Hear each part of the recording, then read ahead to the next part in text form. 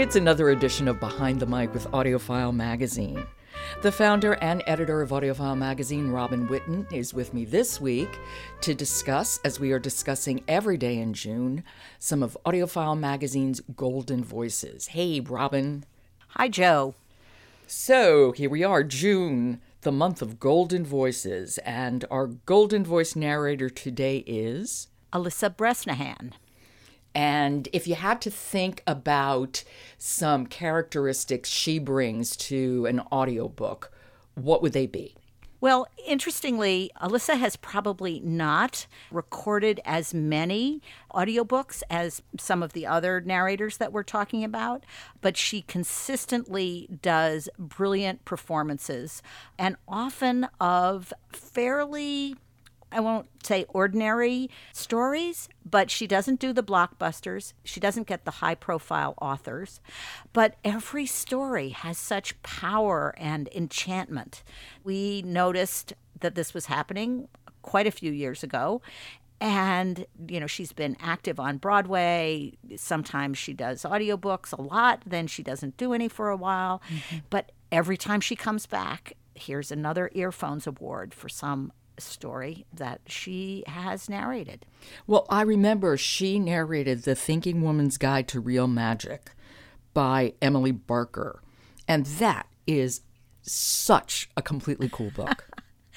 So what did you particularly like about it? Oh, there's just something. She just did it so well. I mean, it's a graduate student who just crosses over. It's almost like Alice falling into the rabbit hole, and she crosses over into this place where magic is real. In Alyssa's hands, it was just fantastic. Yes, and I think that is something that she does. She takes a story, she immerses the listeners in it. She has a special way with her cadence and her warm voice. Again, we mentioned yesterday, George Guidall has a very warm voice. I love Alyssa's voice as well for that kind of friendly. It's even when it may not be a friendly story. I mean, we have one of the essential listens that we're talking about is Whose Names Are Unknown by Sonora Babb.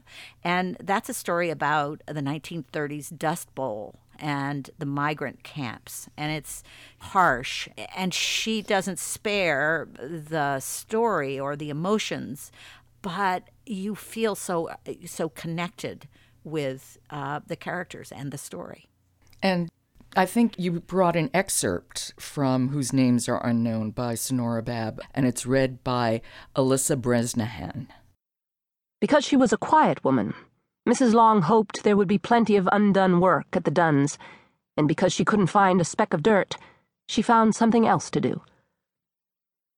The thought that she was unable to bring a present of food made her uncomfortable at first, but later, when Julia suggested she bring in a watermelon that had been cooling in the water barrel and sit down for a while and eat a slice with her, she felt better.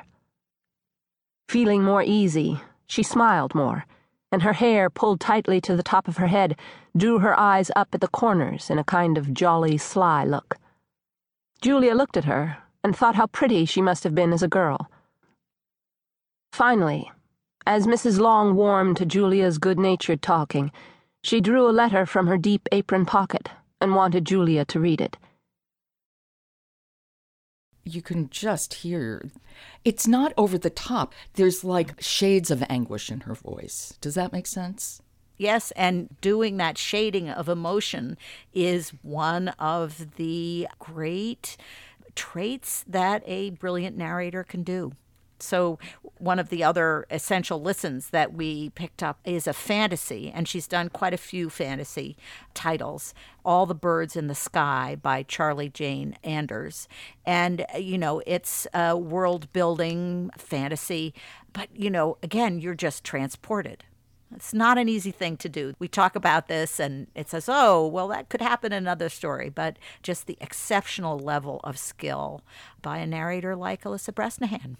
Well, thank you for noting her, Robin, because you're right. I mean, she doesn't get the high-profile authors, but what she delivers is just money in the bank for everything she touches. Absolutely. And she's busy right now because she's on Broadway in Network.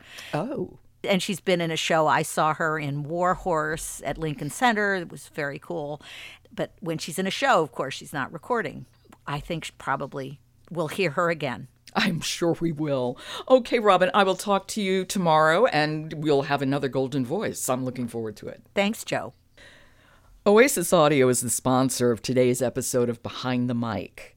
If you like Behind the Mic, subscribe to us wherever you get your podcasts. And if you're so inclined, leave us a rating on Apple because it will help people to find us. I'm Jo Reed. I'll talk to you tomorrow.